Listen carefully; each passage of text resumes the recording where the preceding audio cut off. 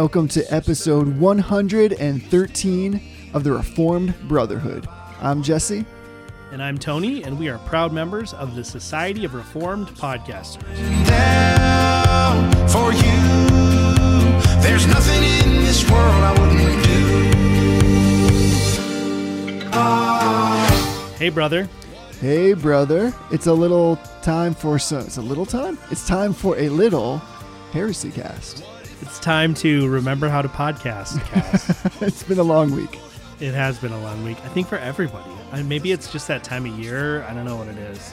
It's universally a long week, and we're about to go after some heresy. So that's either like super exhausting or super empowering. It's a little bit of both. Yeah. So let's have a pop quiz right off the bat. Oh no. If I were to ask you, and this came up, so okay, let me preface this. Okay. There are two things that happen when we're recording a contentious topic. Either the topic is a result of something I saw online, or it just happens at the same time for some reason. And this is one of those things that just happened at the same time, and I'm not sure why. But if I were to ask you, is it the case that Mary is the mother of God? What would you say? See, here's the thing. I thought we were going to talk about this at some point. I didn't think you were just going to like throw it out there, like out of the gate, straight up. You're turning bright red. Yeah, well, because this is the thing with Nestorius, right? In terms of he basically repudiated that Marianism, or that Marian basic conception that she was the mother of God, because he felt she was only the mother of Christ. So this is like a loaded question. It's tricky.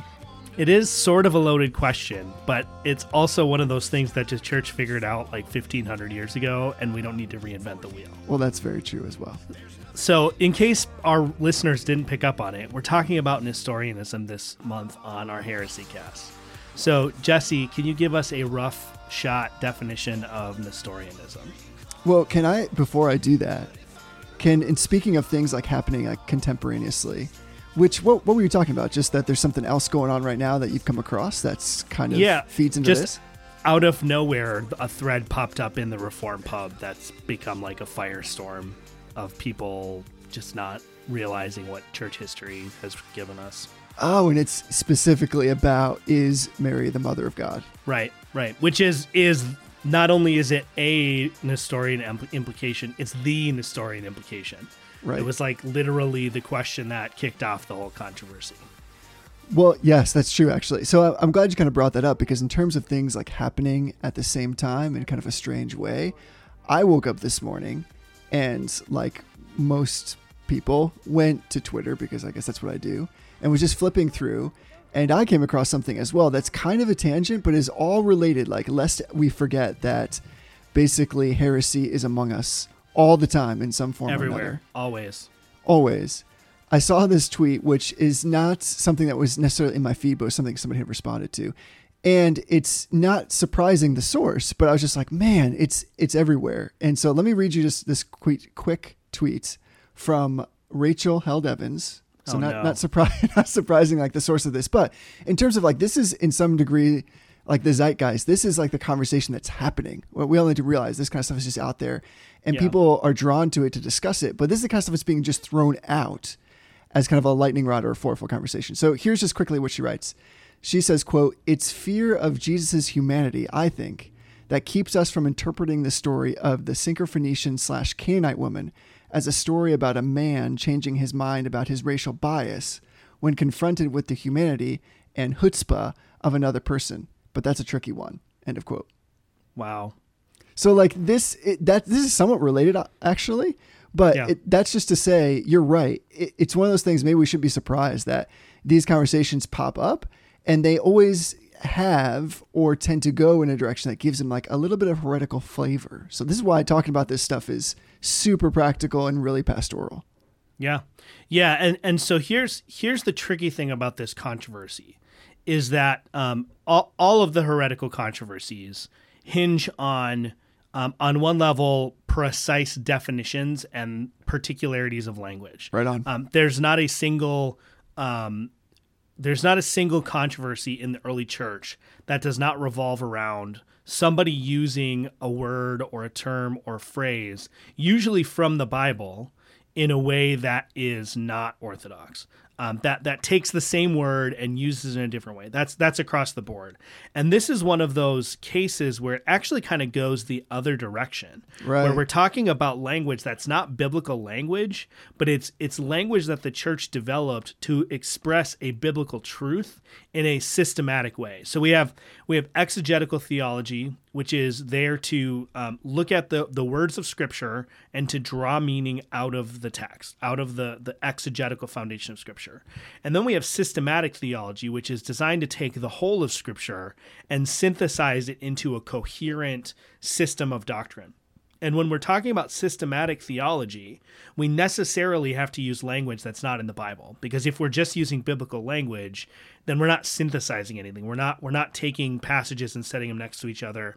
Sometimes you can take a passage and like juxtapose different verses to create like a systematic theology, but there's nowhere in the Bible that specifically spells out explicitly, or even really a single place that spells out by good and necessary consequence, the interplay and the relationship between Christ's human and his divine nature. So we have to take from all of Scripture and we have to synthesize that together.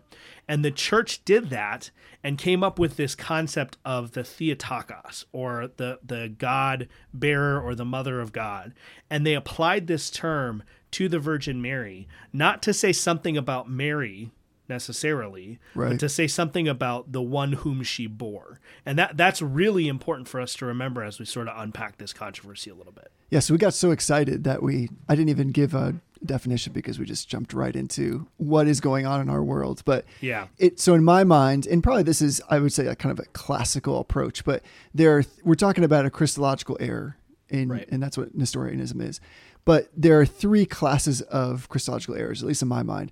There would be those that deny the humanity of Christ, those that deny the deity, and then those that deny the union of the two natures. So like kind of writ large, just kind of like the broad scope of the land.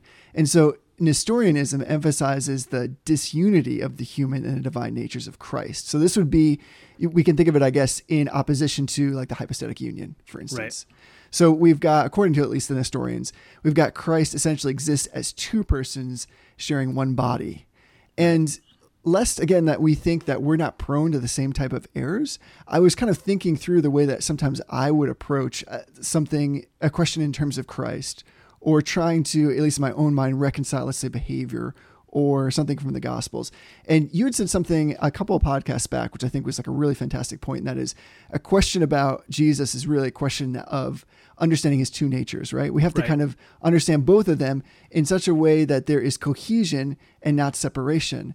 But I think because of who we are as people and our kind of finite understanding and our experience in the world that is, very precise and well delineated, we have this tendency toward kind of a Nestorian frame of mind, because I don't know how many times I've heard said, or even thought myself, when we're looking at the Gospels, for instance, and Jesus remarks that not even the Son knows the hour, essentially, of the return, that we easily, maybe even just think to ourselves, if not say out explicitly, well, he's speaking from like his human side, like his human nature. That's just his human side. And we sometimes will parse out, even, not with any malicious nature, but we'll parse out these two natures in such a way that we really do separate them. And then we're kind of putting two in one body.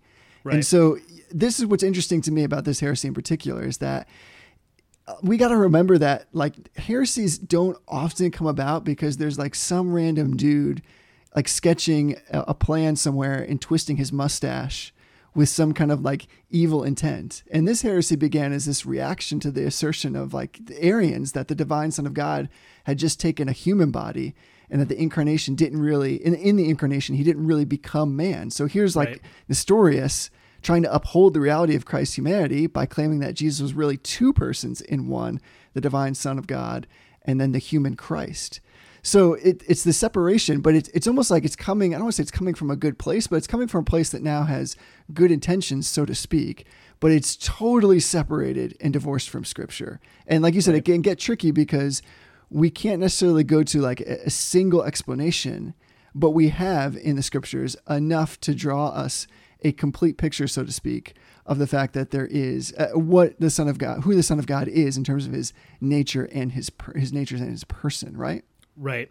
Yeah, and it bears saying before we get too far into this that there is some scholarly debate as to whether or not it's fair to ascribe the view that becomes known as Nestorianism to Nestorius himself. True. And so Nestorianism, if we step back a little bit from the specifics, is really an error which it sort of confuses what the incarnation actually is. So the Orthodox position on the incarnation is that the eternal divine Logos, the second person of the Trinity, who is complete in and of himself, complete as a subsistence of the divine nature, he took to himself a second complete nature that did not itself constitute a person.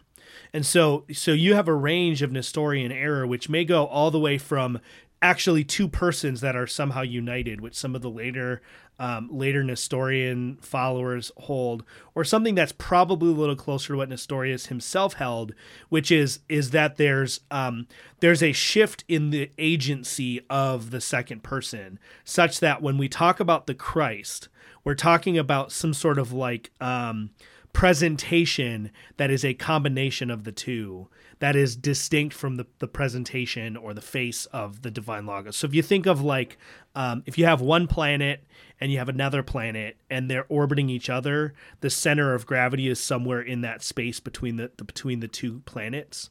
That's kind of what Nestorius was getting at, is that the fusion of these two personal natures creates this sort of center of personality, which is outside of either of those natures. Right. So Nestorianism as a whole is a very complicated subject.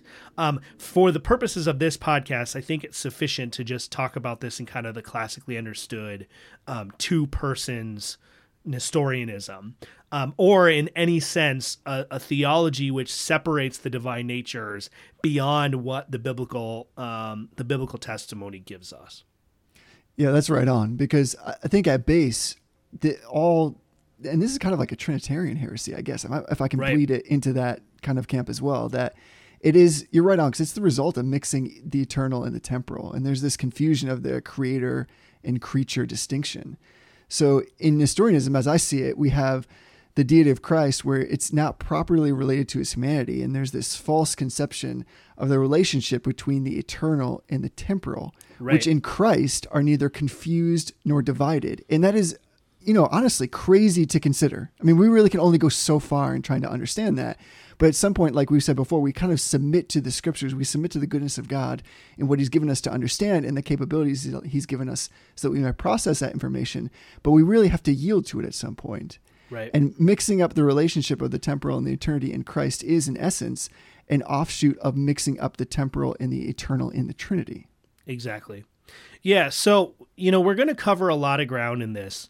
And it feels strange to have to do this as frequently as we do, but we have to kind of put out our standard "we love R.C. Sproul" disclaimer, because unfortunately, Dr. Sproul was a man. He is a man, but he was a hero of our faith. But all of our heroes have clay feet, and they all have blind spots.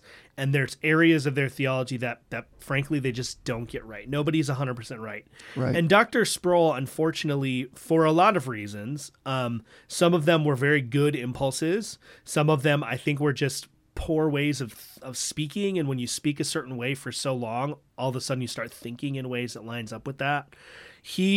Christology was a weak area for him. And so we talked about this when we talked about the second commandment, for example.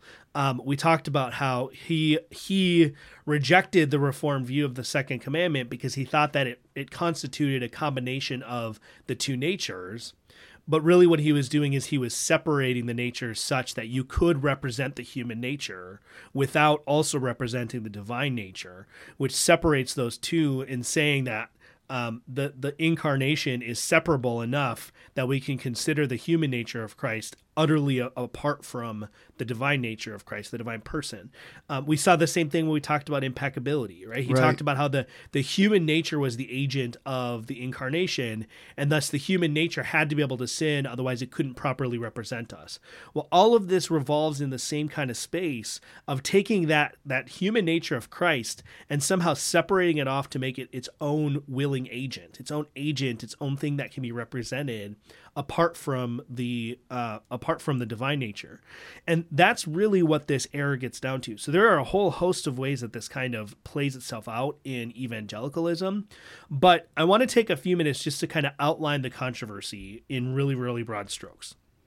So we have in the 430s and the time preceding that, we have this rise of this term Theotokos, which, as I said, means God-bearer or mother of God. And it was used primarily in the church to delineate the fact that the same person who was eternally begotten of the Father was the same singular person who was temporally begotten of Mary. So it's there to secure the unity of the person of the second person of the Trinity, right? Specifically to guard against the idea that somehow a second nature, a second personal nature, or a second person was taken on in the incarnation. Nestorius saw that this language was being abused in certain ways. So it's not the case. Sometimes you hear this from overzealous people who want to try to defend the use of this term.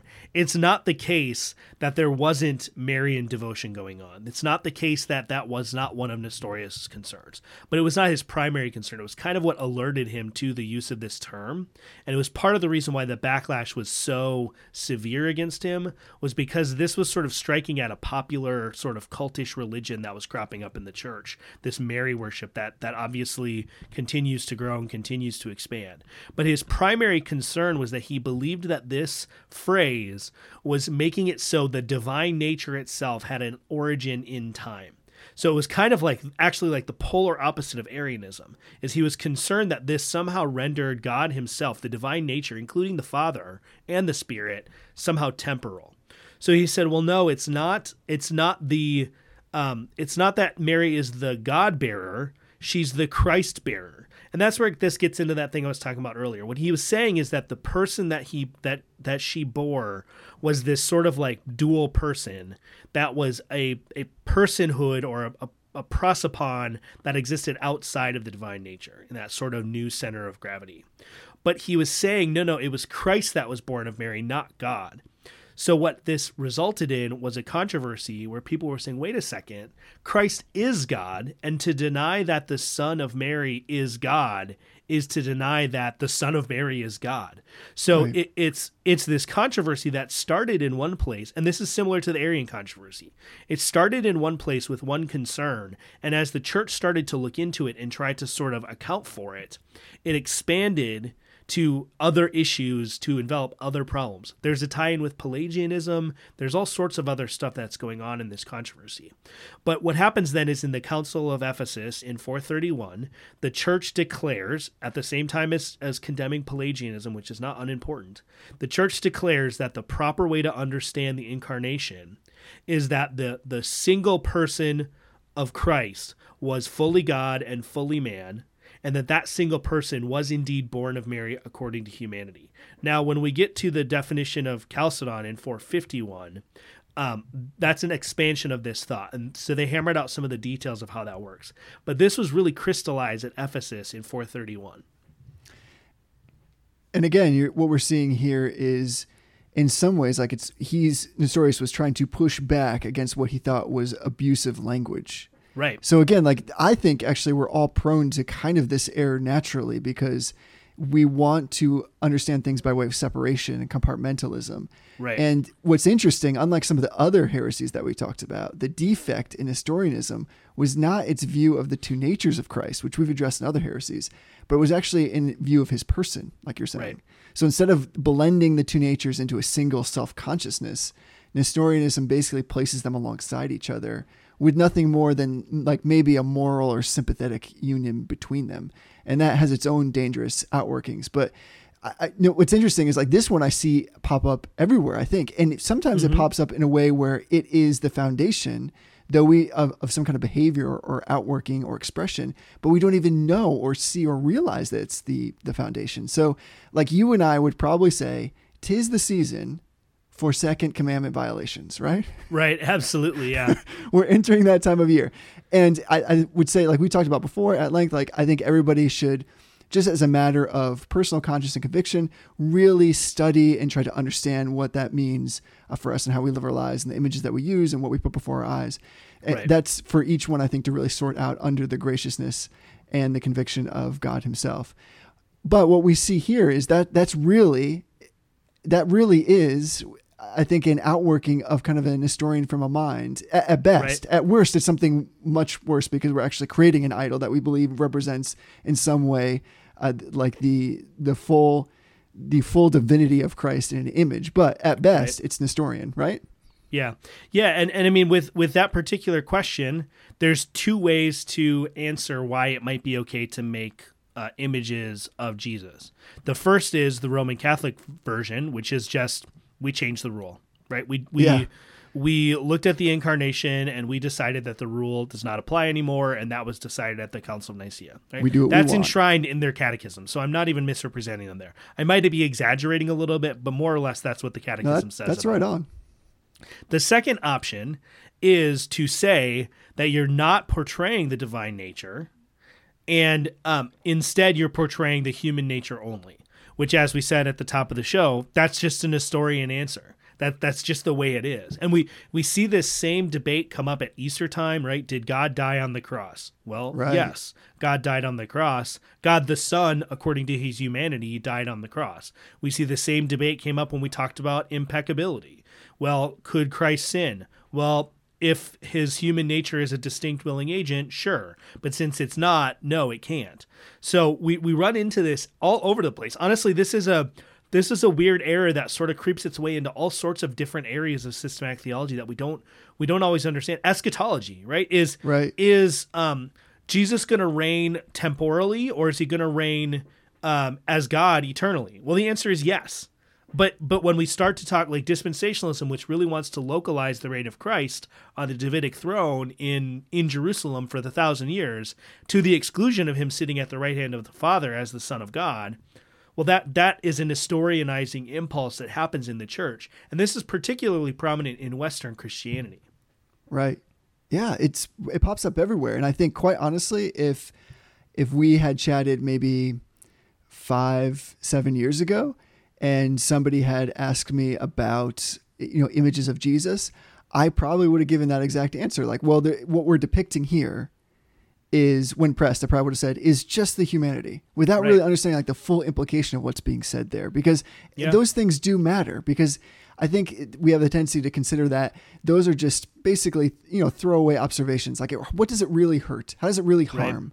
But there is a very real effect, not only in how we think and how we understand, but then we're taking that, whether we realize it or not, and we're going into the scriptures and we're kind of eisegeting that perspective into how we understand both the atonement, forgiveness, the work of Christ, what his current ministry is, how he relates to us, whether or not how we understand our union with him.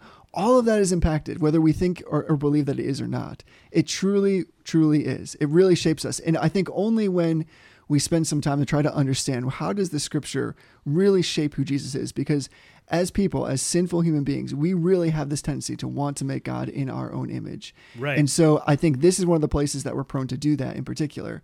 And so what happens is, over time, without being marinating ourselves in the scripture under the direction of the Holy Spirit, and really submitting to what the scripture says, whether or not we understand it, whether or not we can really articulate it, without doing that, we're actually really hurting ourselves. And so this is one of those places where I see it pop up all the time. Yeah, and this is a really, really important position to really land. And it's very difficult, it's very complex theology, but this is a position that if you get this wrong, you get Reformed soteriology, Reformed worship, Reformed ecclesiology, you get all of it wrong. So this is at the very bottom of the pyramid that we've talked about in systematic theology. Right. Is if you divide Christ's humanity from his divinity, you lose You lose the way that Christ justifies us. You lose the fact that Christ has provided for our adoption in his incarnation. You disconnect adoption from the incarnation, which is a major issue.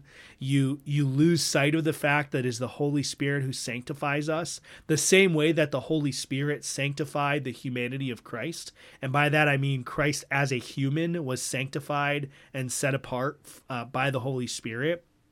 So we have to understand this theology, because what we don't realize is that this understanding of the incarnation was so baked into the early church. Once we get past 451, and I would say even before that, right? It's not as though this was a brand new theology in 451. If you read Athanasius on the incarnation, he's right in line with what Chalcedon says. So what happens in the early church is you have the mainstream, the main line of thinking in one of these controversies. Then you have someone who comes in from the side and disrupts that. And the main line has to clarify what it meant. That's very different than the sort of Hegelian understanding that you'll get out of someone like Elaine Pagels or a Bart Ehrman, where it's this milieu of different voices and eventually one comes out as the victorious one. Athanasius is not saying anything that does not line up 100% with the Chalcedonian definition. And so patristic soteriology, until maybe like the 700s or 800s, maybe as late as the 10th century, is so baked into this understanding of who Jesus is. Well, then what happens is the Middle Ages happen, and all of a sudden soteriology goes haywire. And one of the things that we don't realize, particularly in the Reformed tradition, is that when Calvin is going back to try to understand what the biblical testimony of soteriology is and what the patristic testimony is, he picks up on these Eastern fathers. So he follows very, very closely to Athanasius. You know, I had a Roman Catholic, or not a Roman Catholic, an Eastern Orthodox guy that I really respect.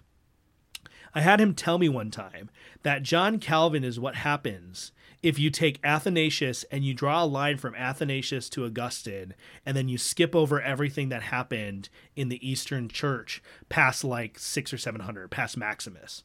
And that's really true. So Calvin jumps backwards prior to where everything starts going haywire in the Eastern and the Western Church, and he retrieves Augustine's justification theology, his understanding of predestination. He retrieves Athanasius's understanding of the incarnation, and he synthesizes these and applies the principles of sola scriptura and sola fide to them. And what we get is reformed soteriology. And I'm going to unpack that a little bit more, but I need to take a breath, I think. Well, so let's get into that a little bit. Like, let's talk about why it is so important, both in terms of like theologically speaking, but then the practical outworkings of that theology, that Christ be one person with these two natures that again are consummate, but are also not separate. And like you said, gratefully, we're able to stand on those who've gone before us, who have been thoughtful in articulating this very thing and try to help us understand. So while you catch a breath, let me read the Heidelberg Catechism, question 17. And that question reads, why must he in one person be also very God? And the answer is that he might, by the power of his Godhead, sustain in his human nature the burden of God's wrath, and might obtain for us and restore to us righteousness and life. So like when you hear that, what's the first thing that kind of pops out to you that really is the critical piece of why it's so important that he be both? Well, I mean, it says it right there, that because he sustains in his humanity, but he sustains by the power of his deity. And so that's this union of the two natures that makes it possible for this single person to be both a sufficient substitute and a suitable substitute. Right. If you lose the humanity, he's not a suitable substitute. If you lose the divinity, he's not a sufficient substitute. So what if we lose this, if we get this understanding wrong, we've undercut the whole enterprise of salvation in a really significant way. And that's what I don't think people... So people look at like the statement by R.C. Sproul where he says like, well, it was the human nature of Christ that the atonement accomplished the atonement.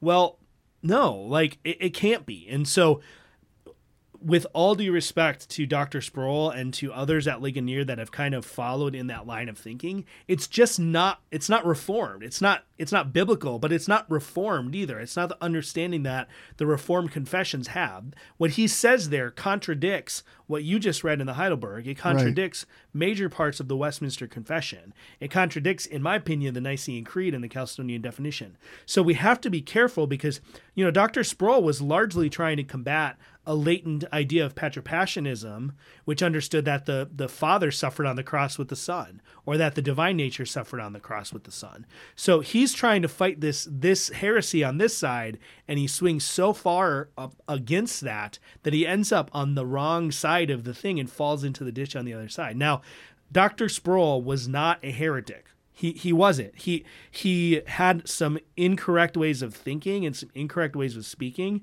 but at the end of the day, those were not intentional things on his part. And as brilliant as he was, I don't think he realized the implications of what he was saying a lot of times. Because when you pushed him, there's a couple of videos where someone kind of presses him a little bit on these issues. And when you press him, he articulated an orthodox Christology in reference to these questions. It's when he was sort of talking off the cuff and when he was sort of like trying to be polemic that he swung into these ways of talking and thinking.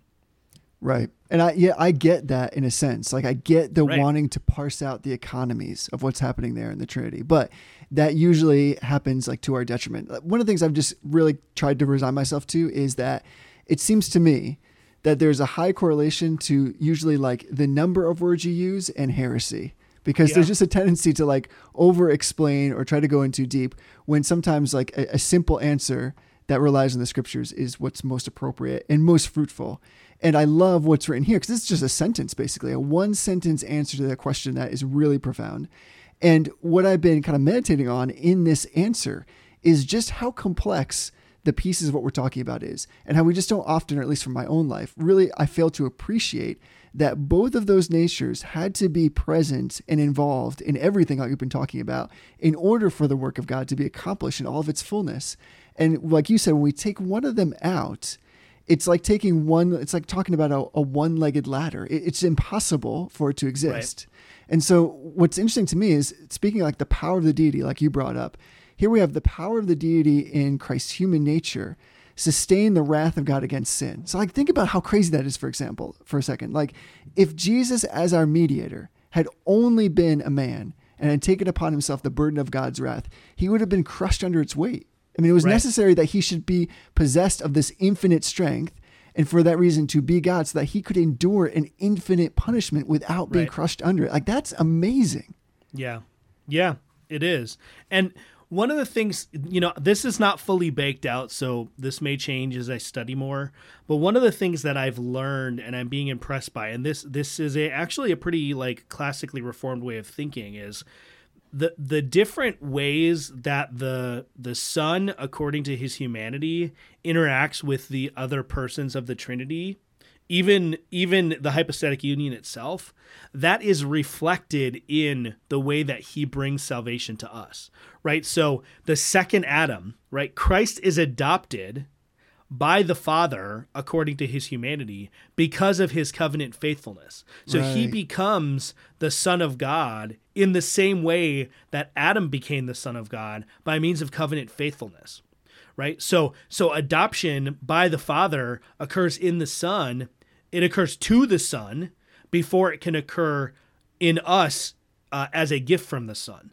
Right? So even that, or the Holy Spirit, right? The Holy Spirit is present with the Son beyond measure, and he is indwelling the Son, and he comes from the Son, and he unites the Son to the Father, and all of those things are true with how the Spirit blesses us and unites us to God as well. So if we get this wrong, if we get this understanding wrong, and we somehow separate Christ's humanity off, so it's a separate willing agent or a separate person, then all of that beautiful sort of artistic theology, and I mean artistic in the fact that it's aesthetic, it looks good, it matches, it's cohesive, it fits.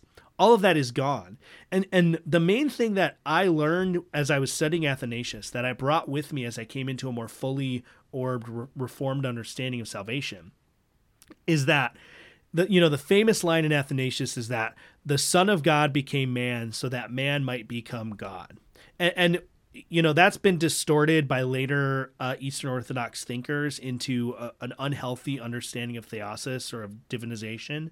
But what it's really getting at is that the Son of Man took on human flesh. He became a man, and he obtained a relationship with the Father by covenant faithfulness that he then gives to us. And so he becomes what we are. And there's the first imputation. He obtains righteousness, and then he gives that to us, and we become now what he is. So he gives us by grace what he earned in light of his nature. He was Right. the natural Son of God, and then he became the adopted second Adam Son of God, and he grants to us that relationship as the adopted Son of God. But he could only become the second Adam. He could only become the adopted Son of God because he was eternally the natural Son of God. So once we separate that nature, we've broken that whole thing into pieces, and none of that theology works anymore. So it's really, really critical, because then this flows out into doctrines like ecclesiology, that the church can be in relation to God as the priesthood of all believers, because Jesus Christ, as the second Adam, was the ultimate high priest of our priesthood. But he can only do that if that humanity of Christ is united with his divinity in a single person. When we get to talk about theology in this way, it always just leads me to the question, who is like our God? Because Exactly. there is in God this beautiful symmetry, so to speak. There's only consistency. And Right. there's no God who's doing this work. He's created us in such a way, and he's doing this work, like you said, that is an expression of covenant faithfulness that is consistent at every level. And everywhere we turn, the deeper we go, we just see that not only is he incredibly faithful, but that it's incredibly meticulous and precise, and it is always consistent. That's the only word I can think Yeah. of.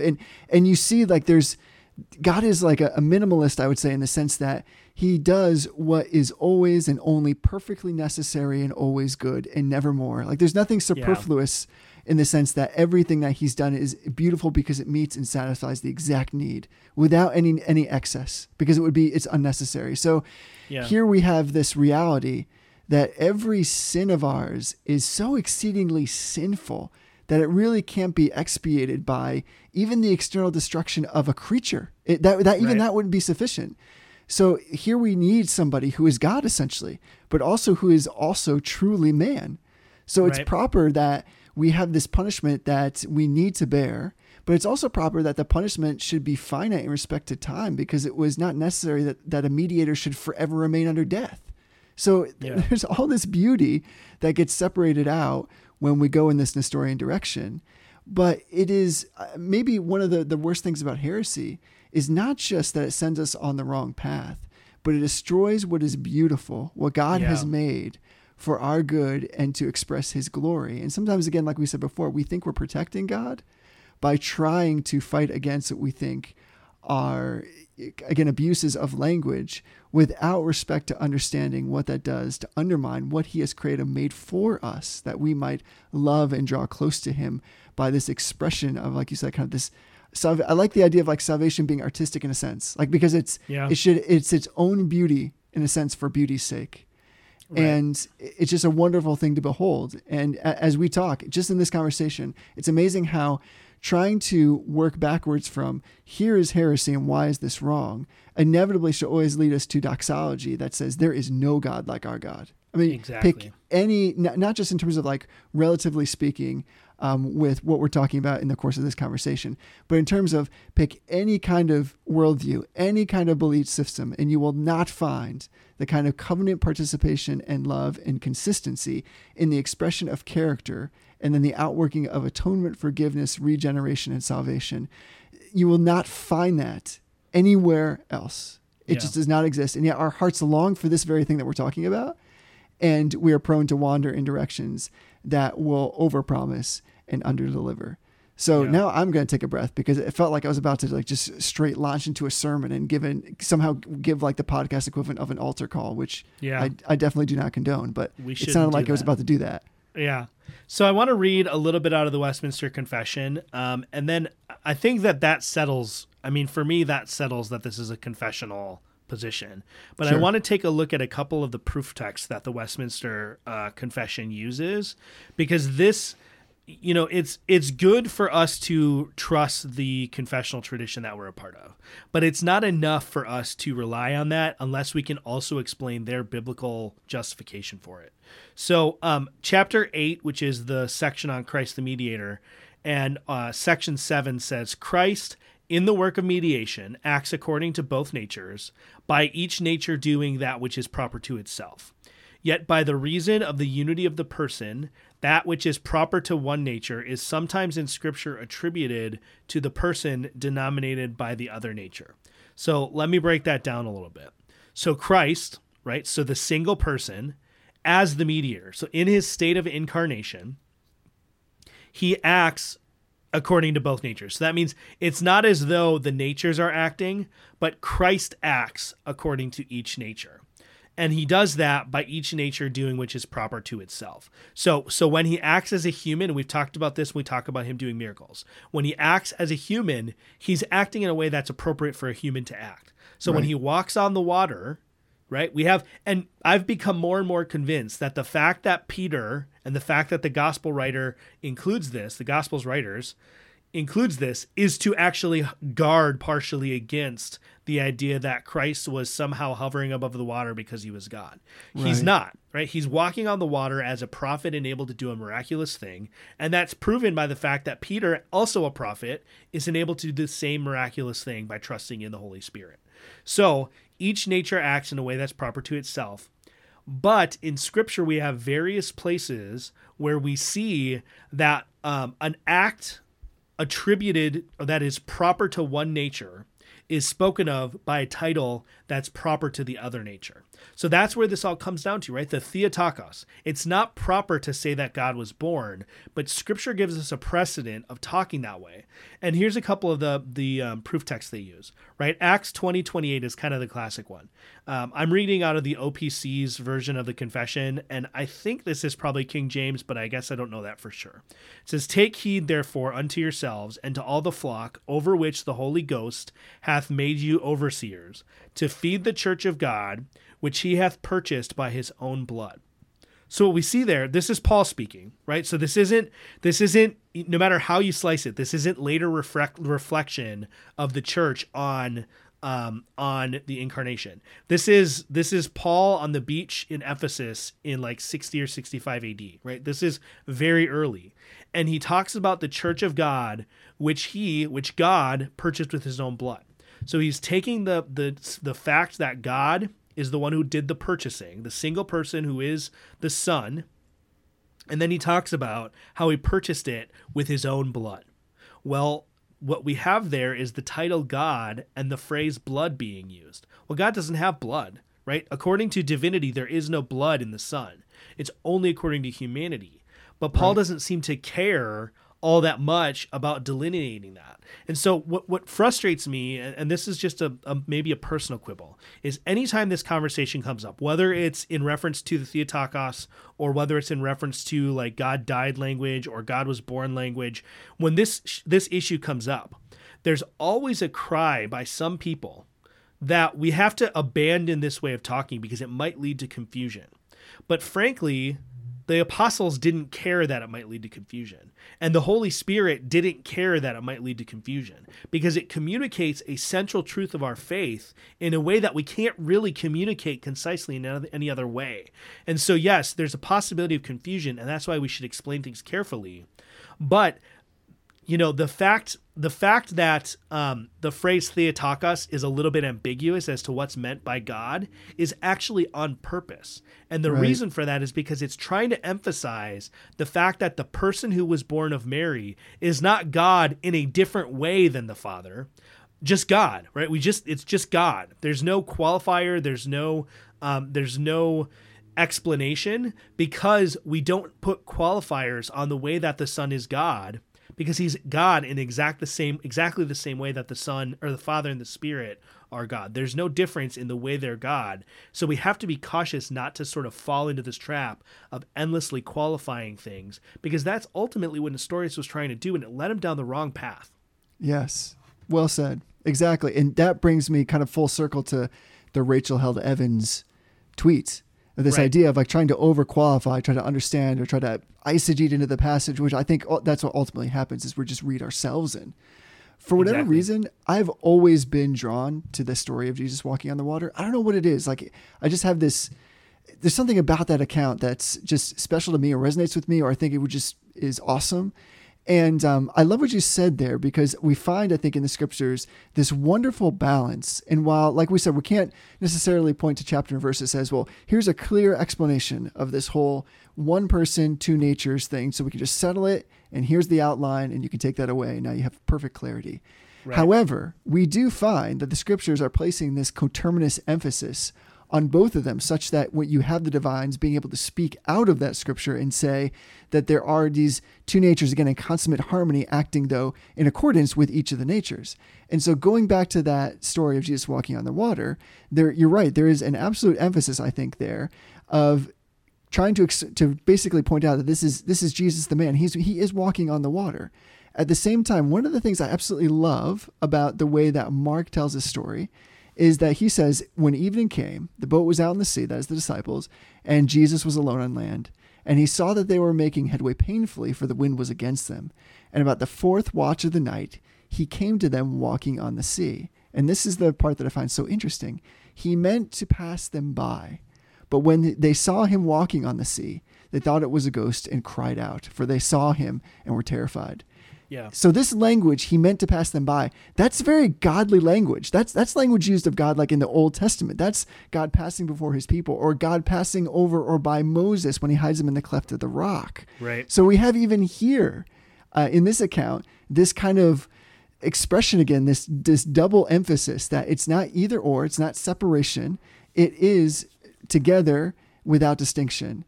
And yet they are two natures. And so I just find that, again, so beautiful. Like this wonderful little phrase, he meant to pass them by. How packed with meaning that is as an expression of his divinity along with his humanity. Yeah. Yeah, so I want to look at one other passage, and then we probably should sort of try to land the plane on something a little practical for how do we use this to protect ourselves from error. And this just underscores why it's so important to trust the wisdom, not unquestioningly, but to recognize that the saints of the past, especially in the Reformed confessions, knew what they were doing. So in all of the times that I've had this conversation, and I've probably had this argument about the Theotokos, I've probably had this argument, no joke, like 300 times over the last 5 years. It comes up perennially. It's constantly happening. And I've never encountered this text as a proof. So this is coming out of Luke chapter 1, and I'm going to start with verse 35. It's a little bit longer, but I think there's a lot of payout on it. So this is the account of the angel coming to Mary, and he says, "And the angel answered her, the Holy Spirit will come upon you, and the power of the Most High will overshadow you. Therefore the child to be born will be called Holy, the Son of God. And behold, your relative Elizabeth in her old age has conceived a son, and this is the 6th month with her who is called barren, for nothing will be impossible with God." Now listen to this. "And Mary said, Behold, I am the servant of the Lord. Let it be to me according to your word. And the angel departed from her." Now what's important there is Mary is saying, "I am the servant of the Lord." Now, there's really good reason to think that, especially when God is in view in the New Testament, that the word Lord, the word Kyrios in Greek, is actually a translation of the Greek word Yahweh. So Mary is not saying, I'm the servant of the master, or I'm the servant of someone who's over me. She's saying, I am a servant of Yahweh. So let it be to me as Yahweh has said, because I am a servant of Yahweh. Then it goes on. "In those days Mary arose with haste into the hill country to a town of Judah, and she entered the house of Zechariah and greeted Elizabeth. And when Elizabeth heard the greeting of Mary, the baby leapt in her womb, and Elizabeth was filled with the Holy Spirit." So this is prophetic utterance, right? This is not just some reflection. This is a prophetic utterance. "She exclaimed with a loud cry, Blessed are you among women, and blessed is the fruit of your womb.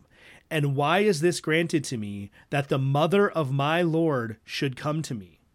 Right? So if we're understanding that Scripture interprets Scripture, it would be very strange for this passage to be using the word Lord in a completely different way without any kind of clarification. Right. So we can read this as Elizabeth saying, and why is this granted to me, that the mother of Yahweh should come to me?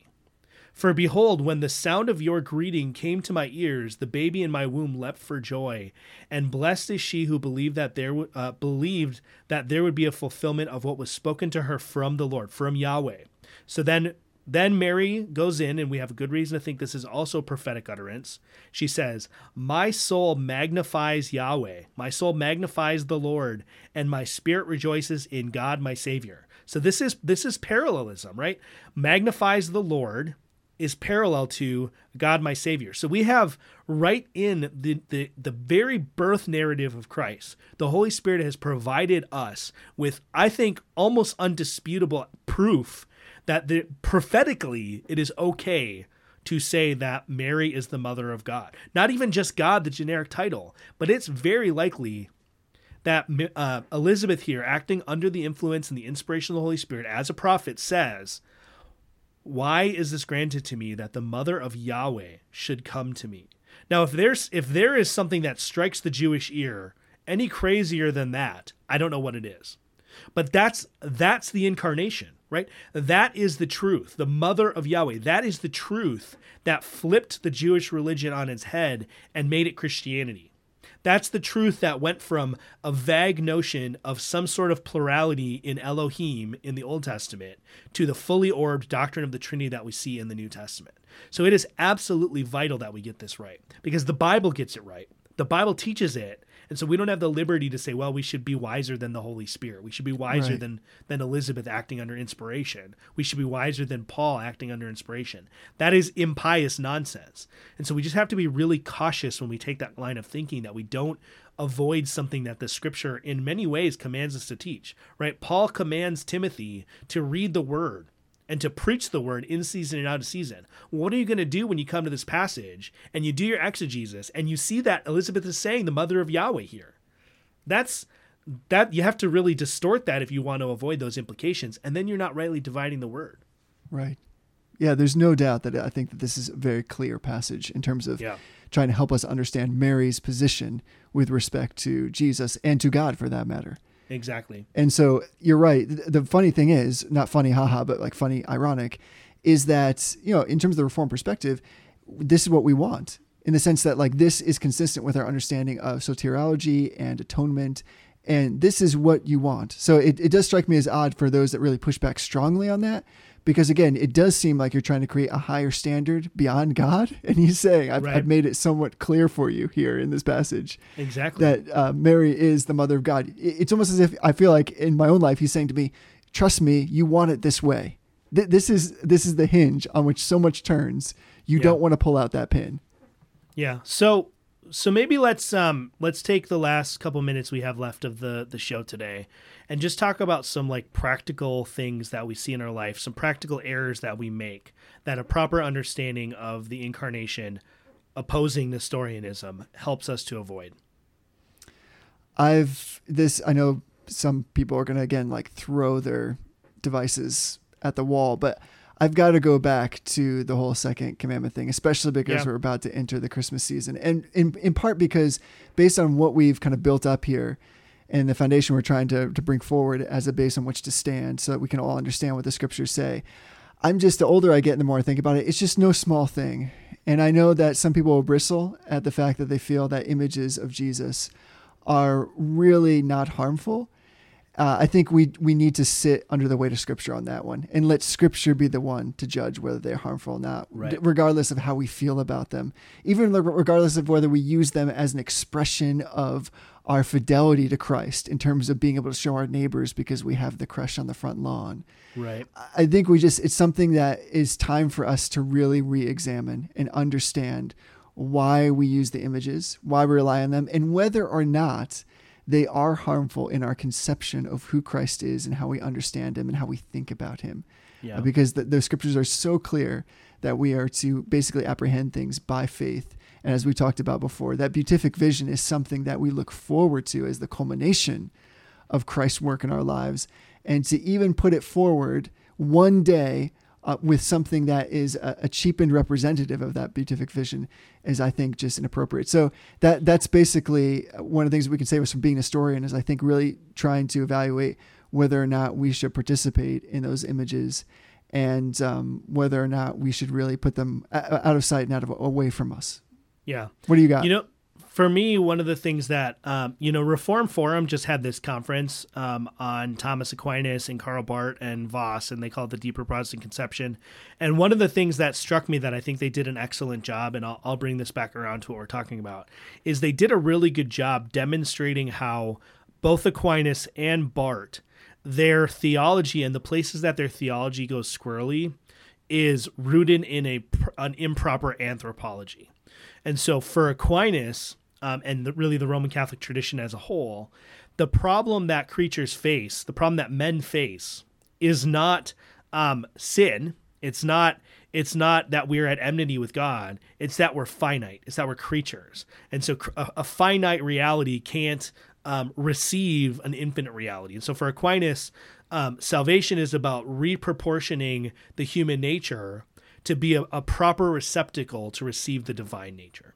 Well, this theology, this hypostatic union theology, mitigates against that error, because even Christ, when the divine nature was united to the human nature of Christ, even in that situation, the human nature of Christ remains completely and fully human. And so in our union with Christ, and ultimately that brings us into union with the Father by the Spirit, we're not being brought to a place where our human nature is somehow made not human anymore. But it's actually in that union that our humanity finds its fullest expression, in the union with God, right? So that's question one of the Westminster Larger Catechism, that we fully glorify and enjoy God in that union with Christ as humans, as fully human. And so getting this understanding right guards against that idea that somehow we become more than human. And on the flip side, it's arguable that part of what Karl Barth was going after is that we actually sort of become Christ. We become God in a different sense, because there's a collapsing, or there's an inappropriate collapsing of those two natures in Christ, and an inappropriate Trinitarian theology, that we actually become God in a sense where we no longer are our distinct individual selves, but we are now Christ in Christ. So that this also says that the distinctness of our humanity, the distinctness of Christ's humanity, is not lost. Neither is the human nature changed, but the distinctness of that human nature is not lost in the incarnation either. So Jesus is a distinct human person who will always be, a first century Palestinian Jewish man. Right. That is who Jesus is and forever will be. He has an origin as a human. He has an origin in time in a particular cultural situation, and that will forever be a part of his personhood. Now, that is not to say that he is beyond that and has grown beyond that and is beyond that as the second Adam, because he represents all of us. But that distinctness of his human nature, even the culturally, temporally located distinctness of it, he's always going to be named Jesus, right? That's not a Norwegian name. It's not an English name. That's a Jewish name, Joshua, right? Yeshua. So also on our eschatology, we remain not only fully human, but our distinct selves in our humanity. And so that mitigates against all sorts of eschatological errors that we run into, ranging from a full-on Gnosticism, in which we kind of like recede back into the one, right? There's New Age Christian theology coming out of like Oprah and like Deepak Chopra, that kind of New Age synthesis with Christianity that's just warmed over Gnosticism. It protects us against that. And it protects us against this weird, like, sitting on clouds playing harps theology that denies that we're fully human in the eschaton. So I think, looking at our eschatology and understanding it in light of the incarnation and the resurrection of Jesus Christ, that's a way to help us really protect, especially as we get into like Christmas season, right? And we start to like think about angels in weird squirrely ways, and like how people become, every time a bell rings, an angel gets its wings. Well, that kind of weird nonsense. Like, this theology protects us against a lot of that eschatology. Right on. I totally agree with that. I mean, this is actually probably a good time of year to practice some of this. Yeah. And I would say one of the best ways we can do that is when we're reading the scriptures, when we're interacting in the Christmas sphere and being bombarded by all kinds of things, and a lot of misunderstanding this time of year, is to take a moment when we are approaching the text, or when we're thinking about Jesus and we're tempted, so to speak, to isolate his nature, to actually take a step back and stop. And even if we don't understand it, to almost have the conscious processing to say, like, here we have the beautiful Son of God who is truly God and truly man. And though I maybe do not understand it here, I'm not going to attribute one particular thing and say, well, it's this nature that's reacting here, separate and apart from or distinct from anything else. That we're going to, even if, again, this is just baffling to us, that we're kind of going to just fall on our knees under the weight, so to speak, if only in our hearts, and say, like, God, aren't you so great? Like, let this lead us to praise and to worship, instead of really trying to be super spiritual and smart people who are going to parse out all the details and try to explain everything away. I don't know that that's often or always healthy. And so I think that we're going to get a lot of opportunity in the next several months to kind of exercise that kind of discipline and that kind of thoughtfulness as we come to celebrating the incarnation. What's funny is we just tend to make it very small when we do that, and it's so much bigger than that. Yeah. So before we end, I want to loop back to the Rachel Held Evans nonsense that we started with. Let's do it. Because although this wasn't directly related to this element of Christology, it is in a roundabout way. Exactly. So in order for Rachel Held Evans' articulation of what that story means, or that account means, to be true, what we have to have is God, not God taking on an impersonal human nature and adding it to himself, but an actual sinful, fallible human person and adding that person to himself. And so what Rachel, either that or maybe Jesus isn't God at all, but I don't think that worse. Rachel Held Evans has gone that far into liberalism. She still has enough of her kind of evangelical holdovers that I'm not sure she's gone quite that far yet. But the proper answer to this is that Jesus, as a culturally located human person, sinlessly applies the understanding of the Bible that he was correct in, that salvation, his mission was to the Jews and not to the Gentiles.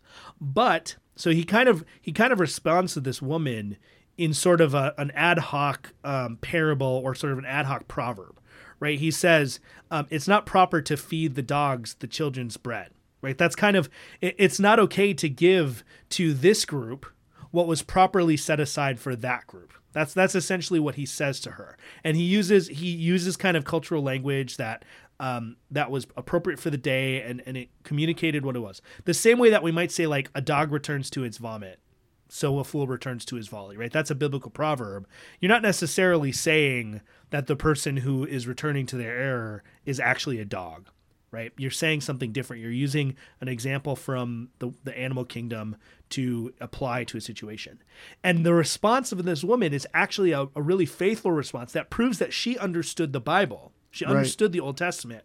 And that's the beauty of it, is she responds with her own variation of that same ad hoc proverb, or maybe it wasn't even ad hoc. Maybe that was a common proverb of the day. But she responds with her own proverb and says, well, even the dogs feed from the scraps at the master's table.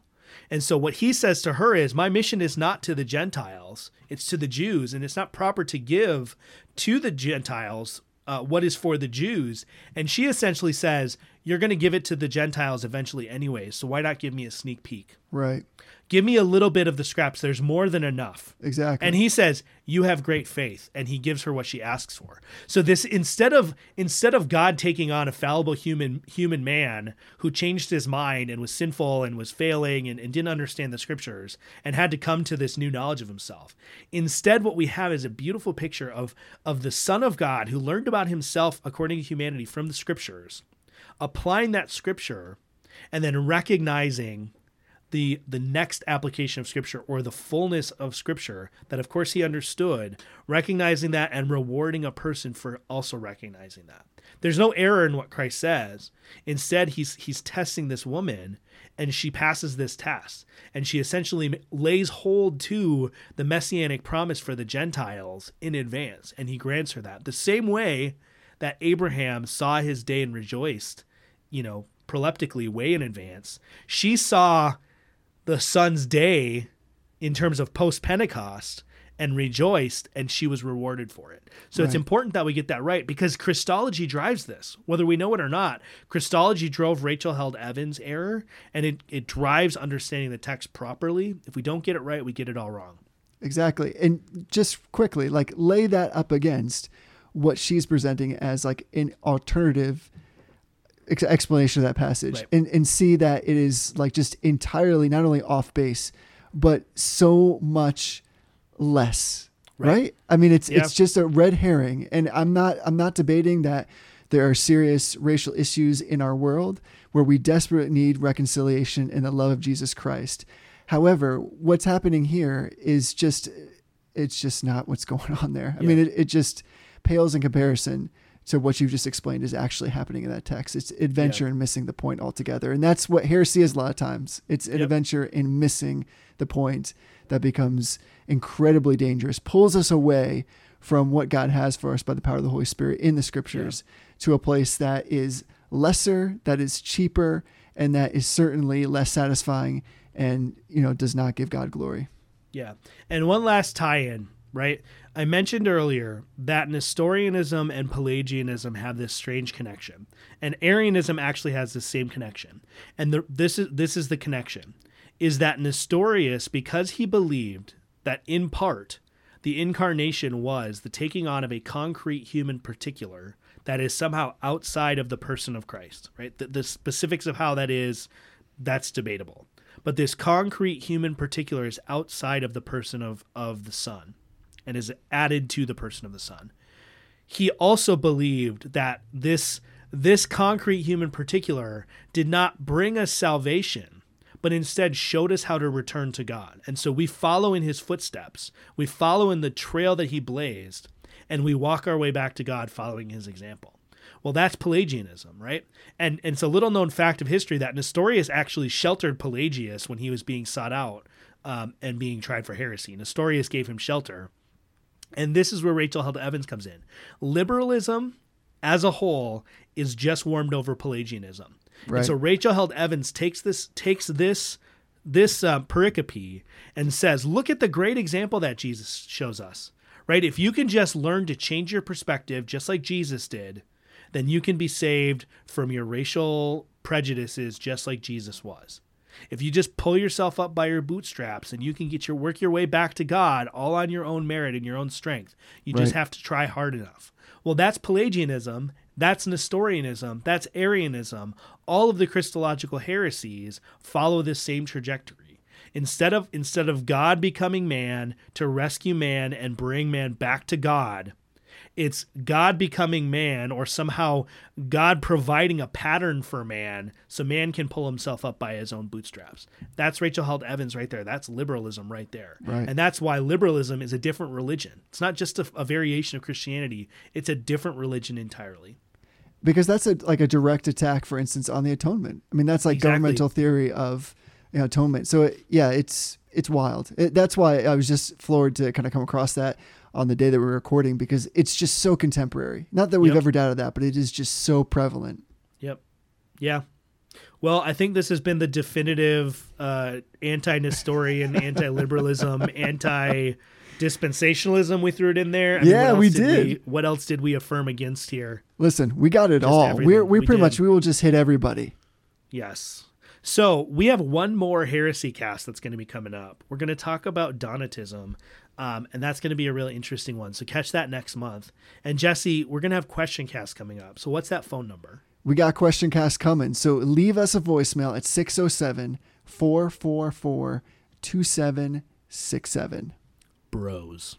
And I don't know if we've mentioned it before, but if you go to reformedbrotherhood.com and you've missed some of the other heresy casts that we've done, because there's been several of them, they're all cataloged there. You can just use the drop-down menu and select heresy cast and get the full back catalog of all the wonderful conversations about heresies. That's true. It is true. Although I'm not great at tagging and categorizing the website, that's the one thing that I think I've succeeded at, is setting heresy casts aside. You can go there and find some of the conversations about heresies that we've had. Yes. Now I have to go and fix all of them. Thanks, Jesse. Pressure's on. Sorry about Pressure's on.